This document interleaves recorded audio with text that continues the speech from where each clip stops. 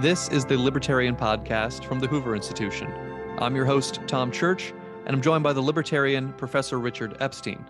Richard is the Peter and Kirsten Bedford Senior Fellow here at the Hoover Institution. He's also the Lawrence A. Tisch Professor of Law at NYU and a Senior Lecturer at the University of Chicago. Now, Richard, today I thought we'd go outside the United States to focus on the controversial judicial overhaul plan in Israel championed by their Prime Minister, Bibi Netanyahu.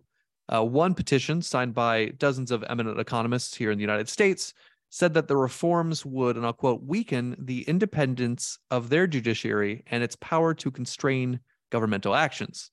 Now, supporters say, well, actually, Richard, that's where you come in, as you did write an op-ed in the Wall Street Journal this year with Max Raskin, at least in part defending the proposed reforms. So can you give me some background on the fight that's going on here and what your position is? Yes, well, I think the answer to the question is will this weaken the power of the judiciary? The answer to that question is surely yes. But the harder question is that a justification for that kind of a move, or is there no justification for that move? And in order to understand that, what you have to do is to know what the current position is. And one of the great tragedies when you see the economist letter and the lawyer's letter and everybody else's letter is what they do is they simply announce that this is a threat to democratic institutions, but they never explain why it is when you try to increase the power of the executive and the Knesset, which is the democratic part of the system, the prime minister, why it is that that is a threat to democracy. So the situation started in 1953. Israel's a new country. It does have a Supreme Court with 15 members. This Supreme Court does not have any powers of constitutional review. That is not unusual, particularly if you come out of Britain, because the British Supreme Court, established around 2009, also has no constitutional powers whatsoever. So the situation was that they had a committee to appoint Supreme Court justices, which had 9 members. The key point of this is that 3 of the members had to be sitting justices of the United States, of the Israeli Supreme Court, and you needed 7 votes in order to get the new appointment through. So unless you had the 3 judges, or at least one of them, you couldn't make an appointment. And it turns out that these were not random appointments picked by lot. They were basically picked, I think, by the Chief Justice, and they always vote in unison. So essentially, the Supreme Court has a veto over its new members. What happened in the original reform was that you have this situation where the 3 unified Supreme Court justices can block anybody from getting on the court that the political branches want to nominate. It's as if in the United States, when Joe Biden announces that he wants to appoint Ketanji Jackson, Justice Roberts gets 2 of his cronies, and they decide to veto the appointment. And so when we're talking about independence of the judiciary, nobody has ever meant in the United States that that allows you to essentially block the political branches, the president and the Senate, from making the appointment. What it does is it tries to do something to guarantee that they're going to be beyond political influence once they're appointed. So it's a checks and balance system. The Israeli system doesn't do that at all. So they give an extraordinarily broad definition of what counts as the independence of the judiciary. Now, this is doubly compounded because somewhere in the 1990s, a very powerful mind, still alive, named Aaron Barak, essentially transformed the Israeli Supreme Court. No longer was it a court that did with technical issues where you don't mind them having that kind of monopoly, but now it became a constitutional court. There is no constitution in Israel. There are a bunch of statutes which can be cobbled together to be called something like a special law. One of the key statutes was passed by a minority member vote, not even 61 members, because it was a relatively incidental thing. And what happens is the Israeli Supreme Court unilaterally has made itself much more powerful on judicial review than the United States Supreme Court. And so to take one of the most important situations, in the United States, if you have a matter which is thought to have delicate political concern, no longer is it a question of judicial supremacy. And now there is essentially a doctrine which says that you have to defer to the political branches of the government. So if it turns out the Secretary of State tells the Supreme Court in a brief or some kind of a filing that we don't want to have a situation where, say, Saudi Arabia is going to be sued for price fixing in American courts because we have to deal with them politically, essentially what will happen happen is the United States courts will back off of that situation and give the State Department the control.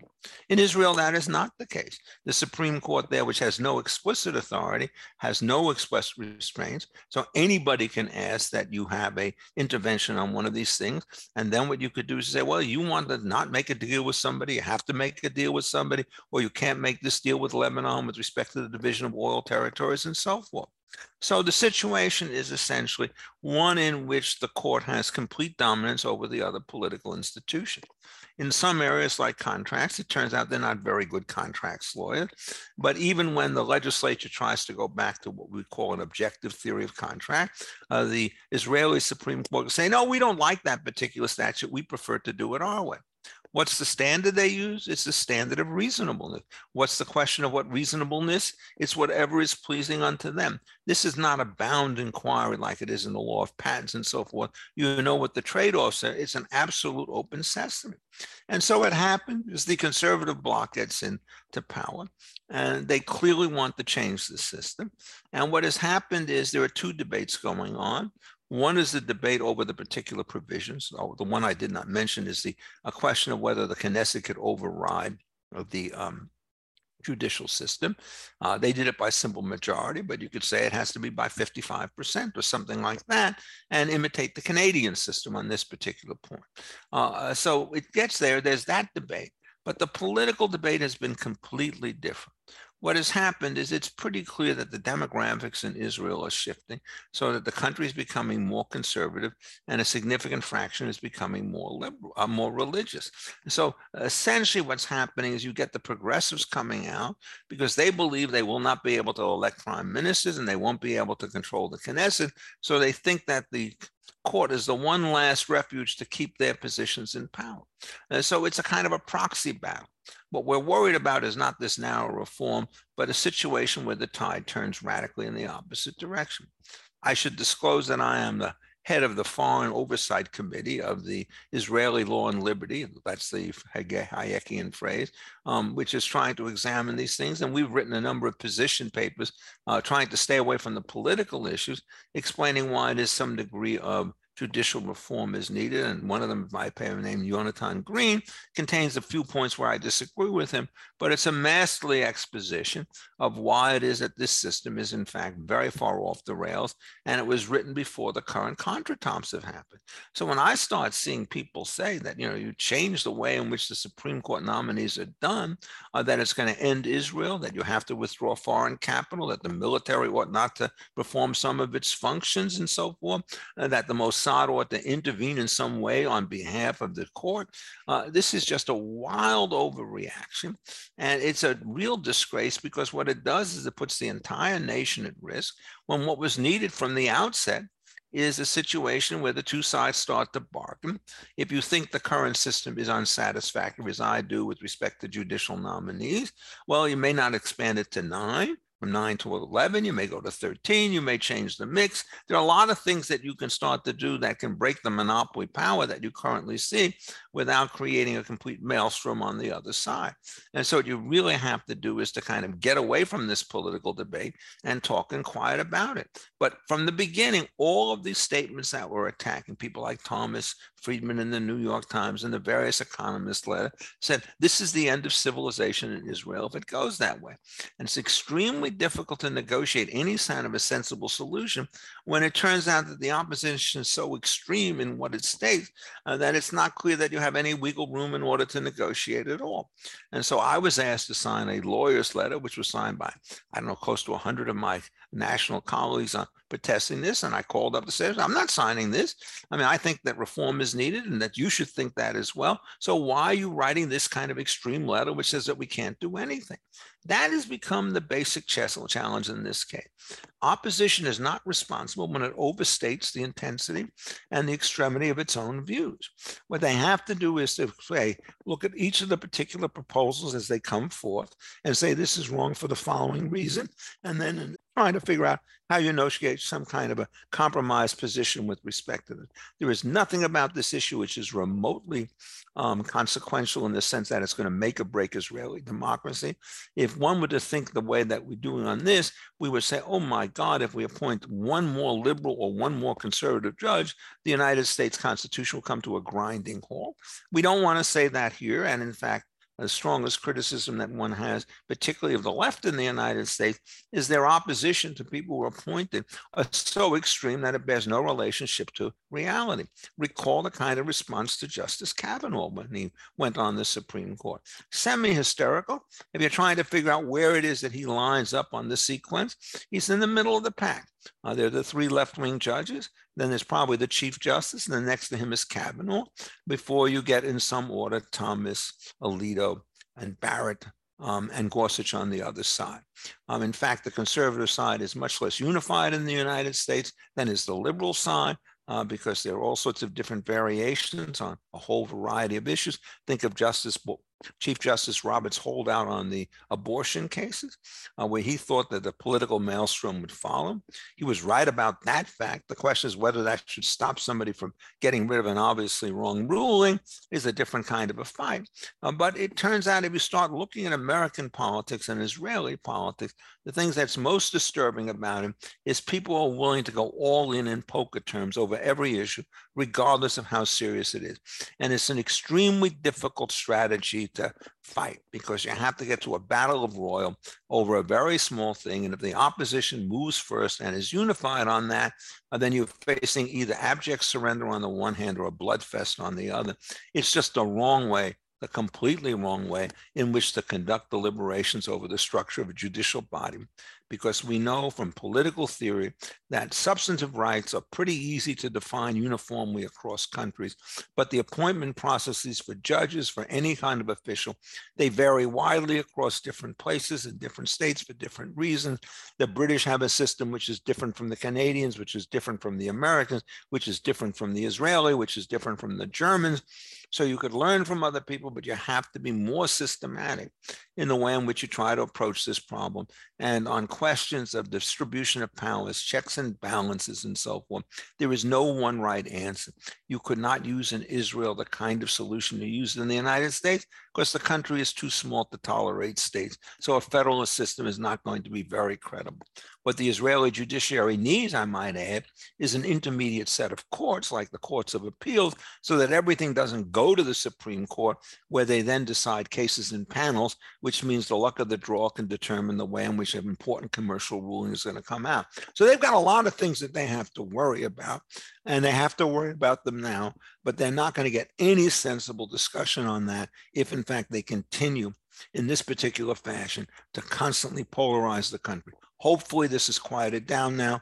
Netanyahu waited too long in order to call off his troops. He made a mistake when he tried to fire his own defense minister, not because he was wrong on the question of whether or not a defense minister should speak out on judicial affairs like this, but because the political environment meant that the entire situation became more and more intolerable.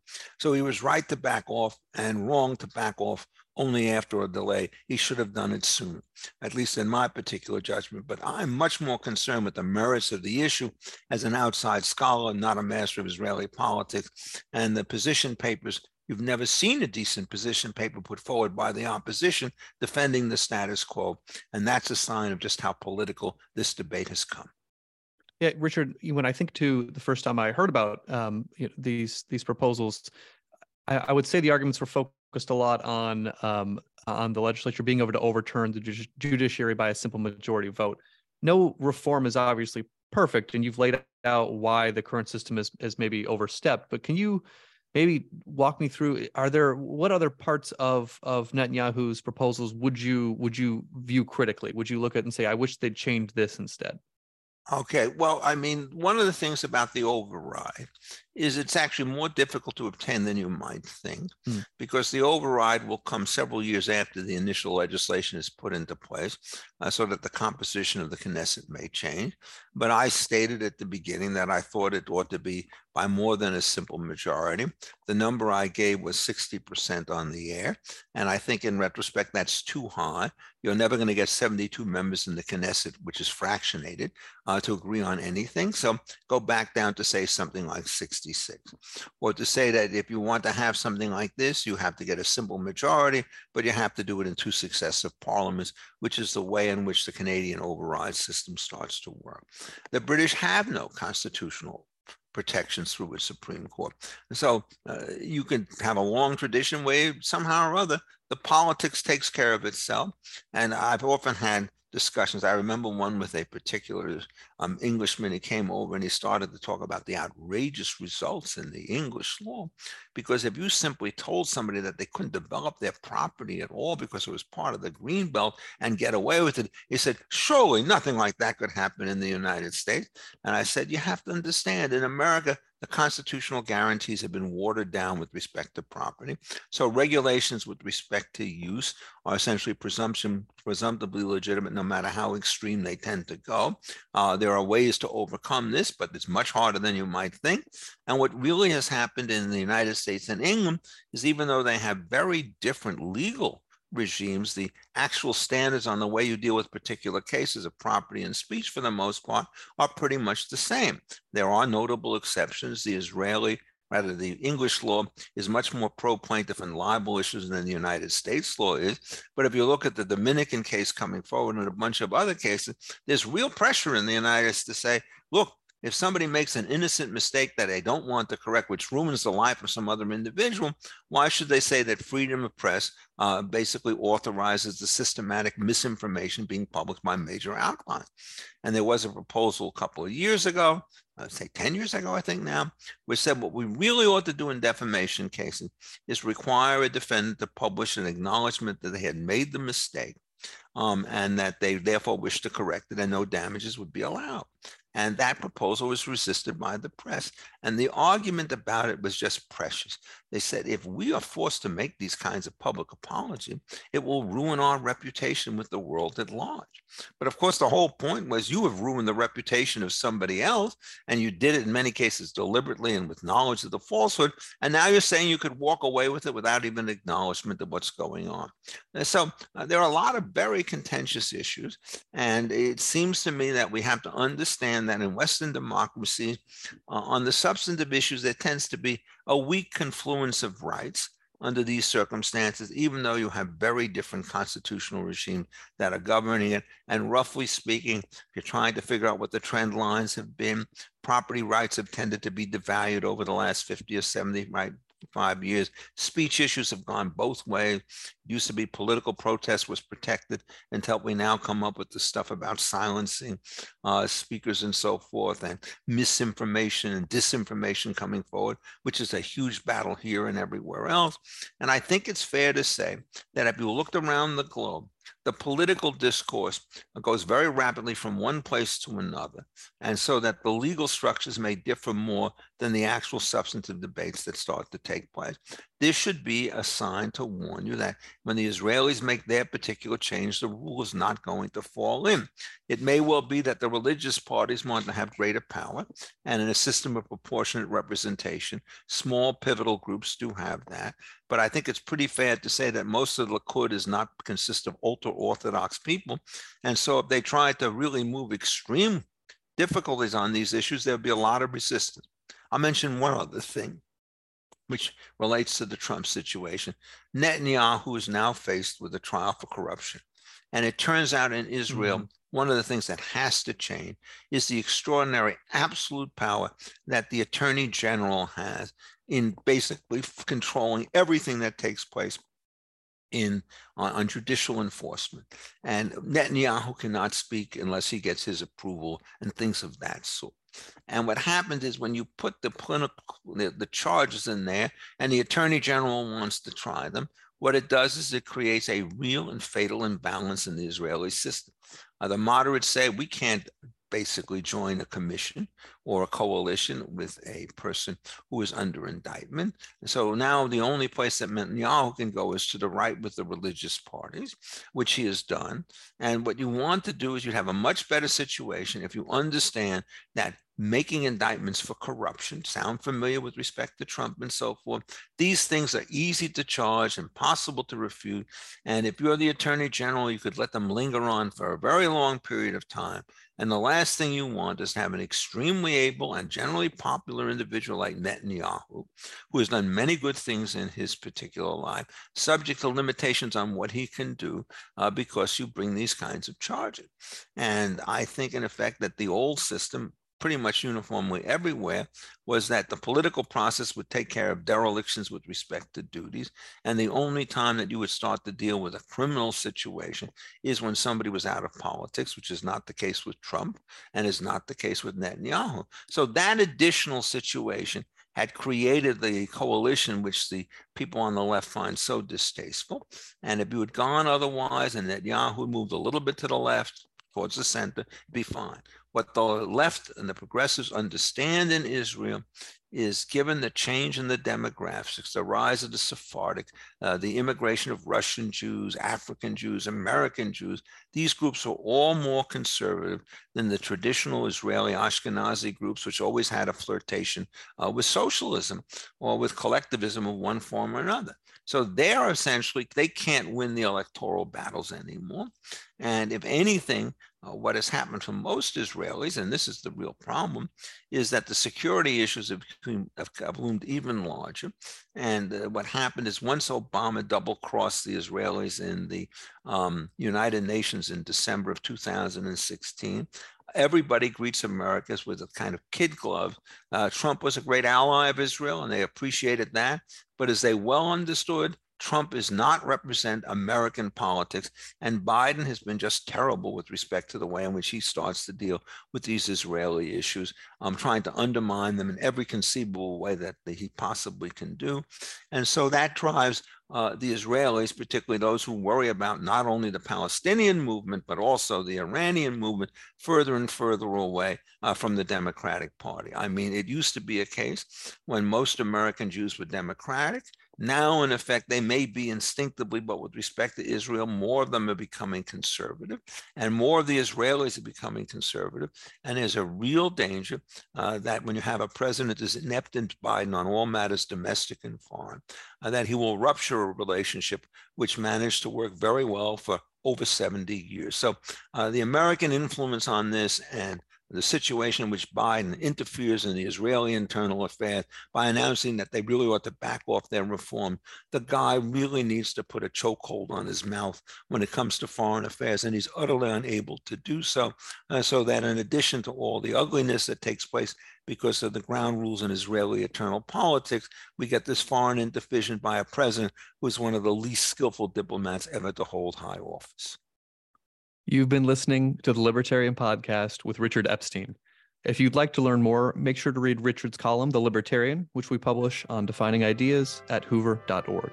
If you found this conversation thought-provoking, please share it with your friends and rate the show on Apple Podcasts or wherever you're tuning in. For Richard Epstein, I'm Tom Church. We'll talk to you next time.